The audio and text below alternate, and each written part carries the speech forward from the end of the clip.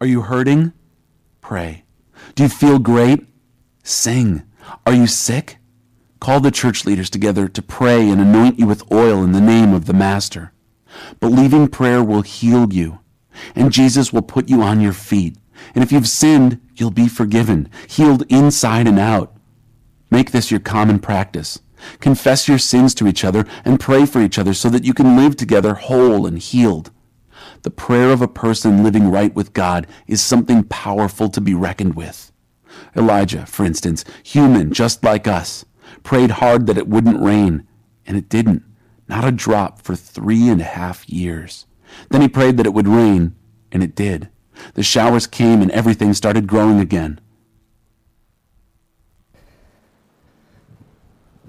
All right. Well, tonight we're continuing our series, One Another. And it says, are you hurting? Pray. Do you feel great? Sing. So I'd like to answer this by saying, I feel great. Let's sing and go home, because that'd be easier. But the text that God put on my heart for this week is James 5:16, which we just read, where it says, make this your common practice. Confess your sins to each other, to one another, and pray for one another so that you can live together whole and healed. This topic's scary. I think I say that for a lot of these topics, but man, God put some heavy hitters on my heart. And he brings it to my attention, and I keep kind of fighting it. And I've actually been telling Amanda this week when she does our social media posts, please don't write confess to each other, because no one will come tonight. Because it's not something that we just want to peel back the layers and start sharing our deepest, darkest secrets. And I'm just going to put you at ease now in case you're wondering if I'm going to do that. I'm not going to ask you to share anything that you don't want to share. We have broken up into tables these past few weeks throughout the summer for this series to have some group discussion, but let's explore this a little bit more. And my prayer for tonight is just that God shows us how to live in this posture, how to make this a common practice of confessing to one another and praying for one another. So let me just open up in a word of prayer. Heavenly Father, God, tonight we gather here to fix our eyes upon you. No matter where we are or where we've been, I pray that tonight you help us just reorient ourselves to the cross and the work that you did there. But God, it didn't end there. You were resurrected and raised to life, and you're living and active today. So God, I pray that we experience you, that we encounter you, and that we grow closer and more in love with you after having spent time connecting with one another here tonight. In your name we pray. Amen. So I'm not sure about you, but have you ever had these experiences where you've been white-knuckling something?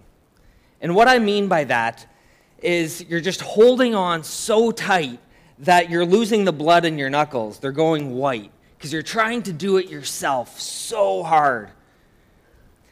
So tonight, I really hope that this isn't a heavy message, that it's not one where you're like clobbered and you feel like, oh man, I need to do some heavy lifting. My prayer for tonight is that we can release our grip and we can actually open up our hands and experience freedom and find hope and find grace and find healing and restoration. So I hope it's one that will actually lift a load off of our shoulders. Because in order to go into confession, I've been wrestling whether or not to share this, and I feel like I have to, because in order for me to just not use general terms, I feel like I need to confess. And I feel like I need to go there. And that my first experience, or the one that's probably most prominent in my life, where I was just white-knuckling and doing it on my own, it lasted for years. It started, I think, 1998. My family had our first home computer, and we had internet. And you might know where this is going, but when you have a home computer and internet for the first time, there's things you can explore online. And my friend and I would come home from high school, And we'd just start searching things, and we'd search celebrities, and then different images would pop up, and we'd start going down the trail of what those images would lead to. And it ultimately led into our pornography addiction. Both my friend and myself, we actually confided in each other since we both kind of got started looking at stuff with each other. We were kind of like, hey, let's be accountability partners. But when you're both struggling with the same thing, it's not really accountability. You kind of just share that you're in the same low spot and then kind of move on, have your coffee, and it just kind of became hanging out.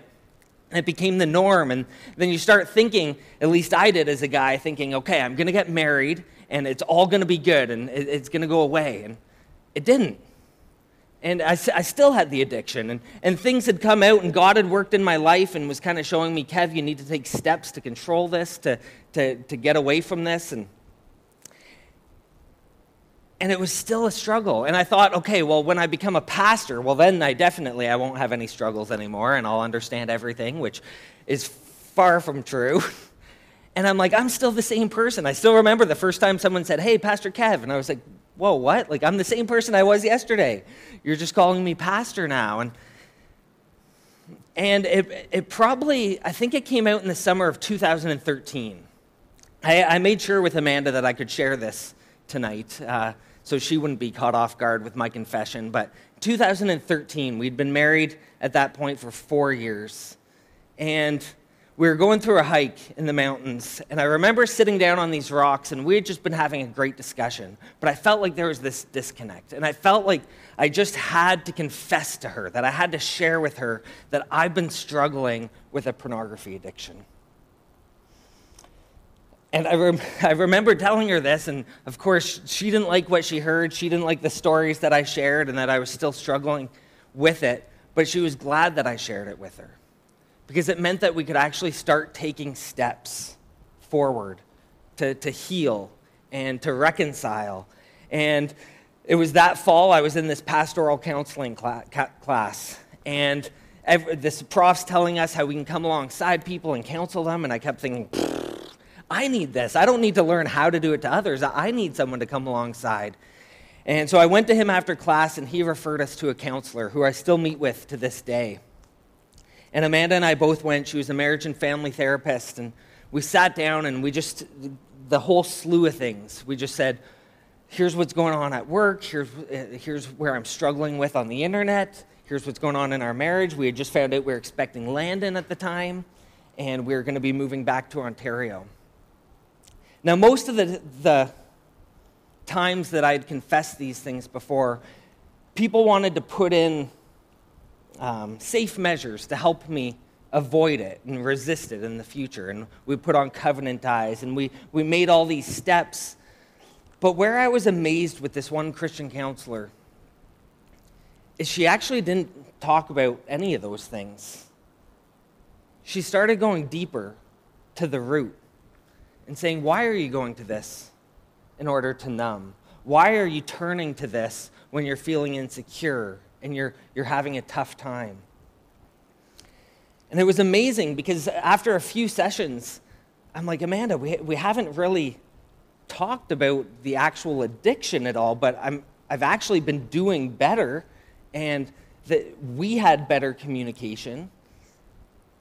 And it started this whole journey and this process of not just trying to patch things up, not just trying to seal the hole on a sinking ship, but to actually do the hardcore foundational rebuilding. And I share this with you because I feel like if we're going to talk about confessing to one another, I need to be honest. I feel like this is something that God's put in my life, and it's going to be a constant battle. I don't think that I'll ever overcome it. But I know that through God's grace, I'm forgiven. I know that through God's help and through Amanda's and through people I've brought around me, that I can definitely walk in purity and holiness. But there's something about that confession, that aspect where you finally get to let go, and there's this freedom to it. Where I don't have to carry this myself anymore. It's this posture of letting go and releasing it. And what blew me away was the people around me, and primarily Amanda, the love and the grace that was extended to me.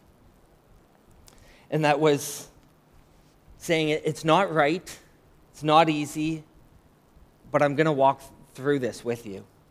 And we're going to move and lean in toward Christ. So I have a video that I want to show you. It's a 2-minute clip of another pastor talking about the jagged edges in our life.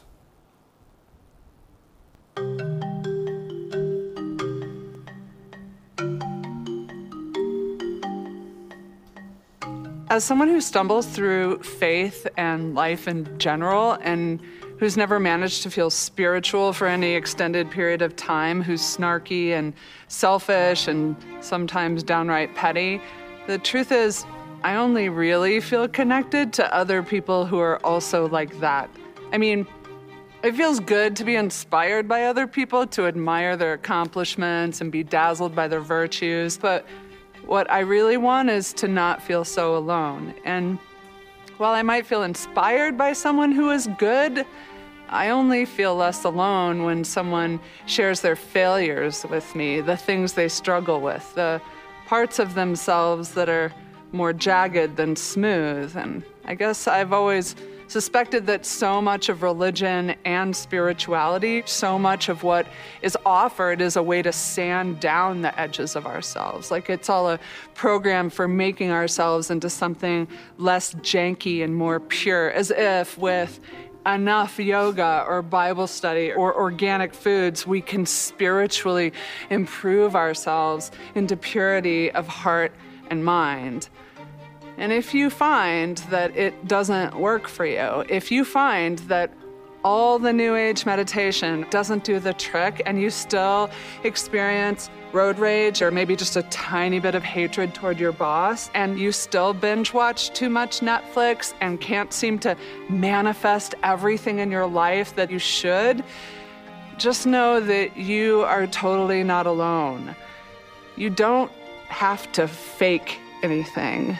It just so happens that the jagged edges of our humanity are what actually connect us to one another. Those wounds and failures and misconceptions and mistakes, those are the things that actually create enough texture on us that God and our fellow human beings have something to grab onto.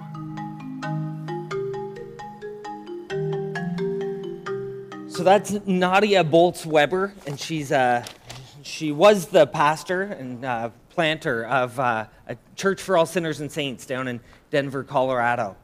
But I like this idea that she talked about, how oftentimes the church gets this rap that we're trying to smooth out our edges. We're trying to sand out these edges. I borrowed my daughter's Peppa Pig puzzle. But when we smooth out the edges and when we come to church and we make it look like we have it all together, that we have it all put together, we're not connecting with one another. It's hard to be like, do you really get where I'm coming from? Like, you're living a different life than me. You have it together. You don't know my stuff.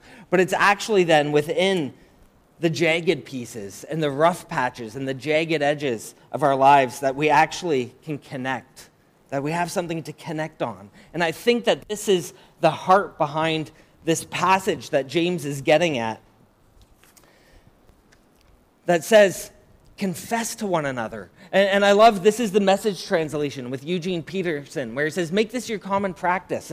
And one thing I'll say is, I don't think this means that you need to just confess to everyone. I think it means you need to have safe people that you can meet with. But here's the other thing that where I think what it means for the Well Community Church. One of our values is authenticity. And it's kind of scary to say that, or it's easy to say it, but kind of scary to live it out, because it's like, how do we balance authenticity, but also guarding some privacy and not just making sure our stories are being spread everywhere? But I think the point that I want to drive home and the posture that we can take as a church is that the church was never designed to be a model of good behavior. It was actually a place where you can come, discover hope, discover restoration, discover healing, discover life, discover grace, discover peace, discover Jesus, who's all of these things. And I think as anything develops, those edges start getting sanded down, and it's smoothed out, and we perfect kind of the way we ought to live and how we think others want us to be. But I still remember the pastor at our sponsor church, Steve Kerr. He said, the reason we do Plan to Protect with our kids ministry, the reason we have so many safeguards in church is because we want this to be a safe place to discover those things, but in doing so, a safe place to discover grace and restoration and hope and peace. But in order to do so, it's going to be an unsafe place in the people that we're attracting. Because I don't want to attract people who have it all together, because they're not being real. Or if they have it all together, I'd like to know their secret. But this is a place that we want it to be a safe place where people can come and know that their past doesn't define them, but that they can step into new life. That there's current struggles that they're facing with today and with tomorrow and doesn't have to define their future. But that they can come and explore and discuss and find hope and healing and a path towards restoration through Jesus. So confess your sins to each other, pray for each other so that you can live together whole and healed. Every time I've read this section of Scripture, I've often just focused on the healing part. And I know I've talked about this in recent messages, but I'm a skeptic sometimes when it comes to healing. And I believe that God can do it, but I sometimes think, again, because we're trying to sand out those edges, we focus on the healing rather than walking through suffering with people. But as I was studying this passage this week, it started showing me that this is so much more than just mere physical healing. This is spiritual healing. This is living a life of wholeness. It's something that we can step into and connect with one another, those jagged pieces of our lives, that we can actually be authentic and real and walk together on this journey.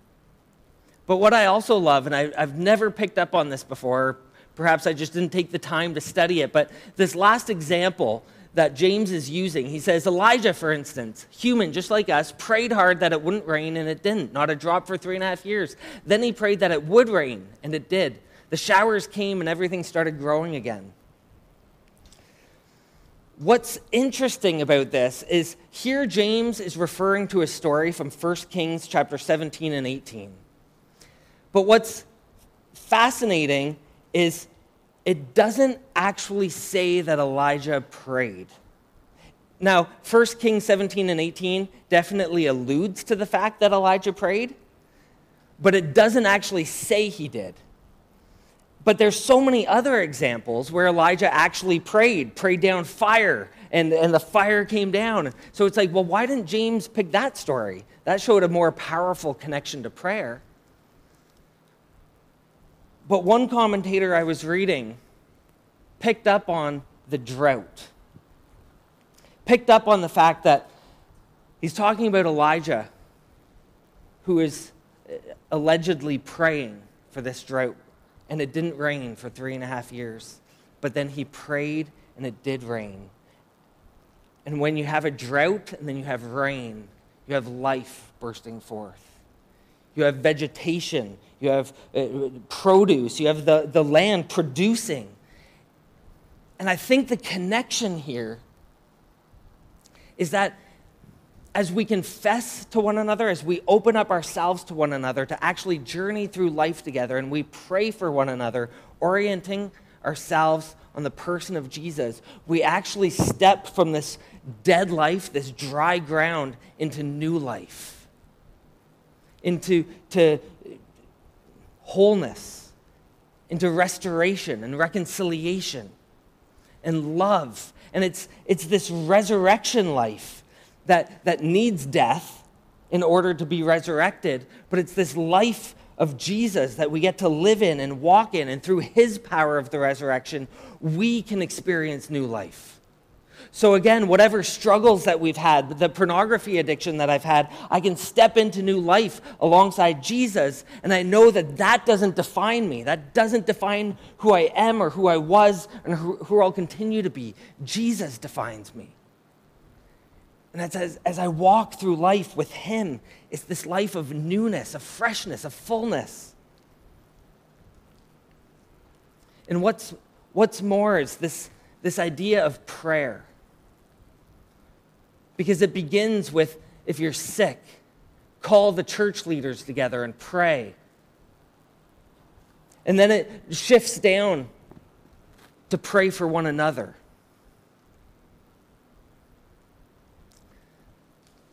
I think what James is showing us in this passage is you go to the trusted people who you respect, who are your spiritual leaders, who will pray for you. But then he's also taking it down to our level, saying, but it doesn't just stop there. We all have the opportunity to pray. And he says the power doesn't lie in the person praying for you. The power lies in the prayer. The power lies in Jesus.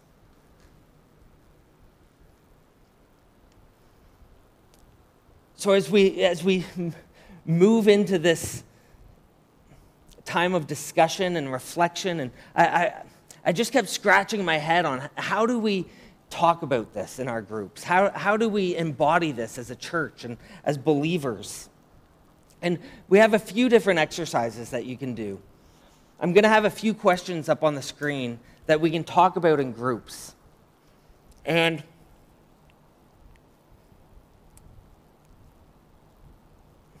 we'll spend a few minutes going over these discussion questions.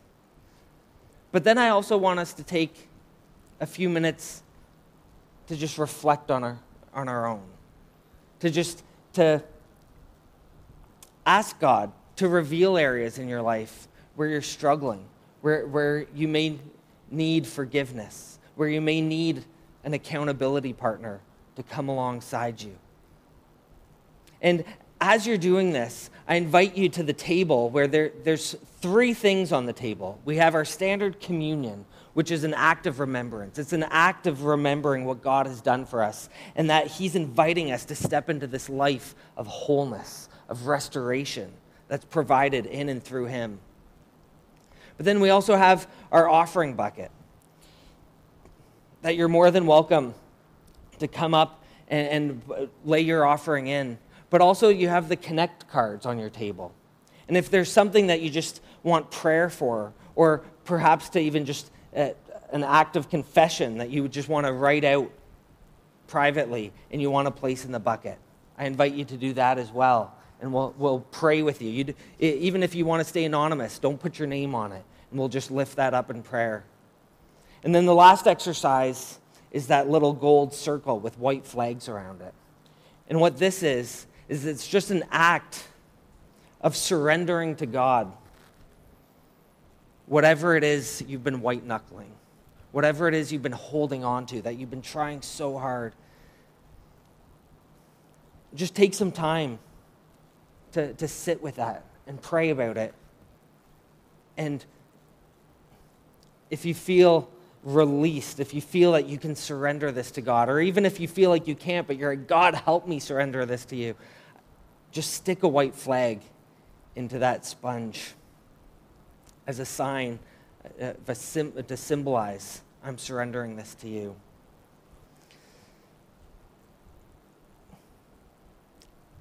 Confess to one another, pray for one another. This is my desire for our church, guys, that we can step into this and not sharing all the juicy details about what's going on, but just recognizing that this isn't a place that only demands perfection, We don't at all. It's not a place that ought to resemble good behavior, good morals. But it's this place of being able to connect with one another and connect with God and together move toward Him, because He is calling us to holiness. But it's through Him and His help, His assistance, that we can get there.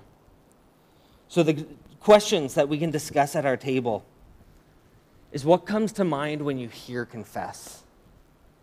There's a lot of different things that I've heard, but then how can we become more authentic with one another?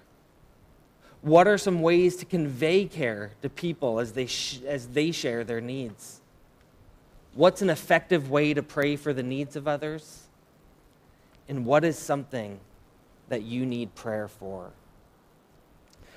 So I'll set a timer, but for the next 10 minutes, let's just discuss some of these questions, and then I'll guide us into coming to the table.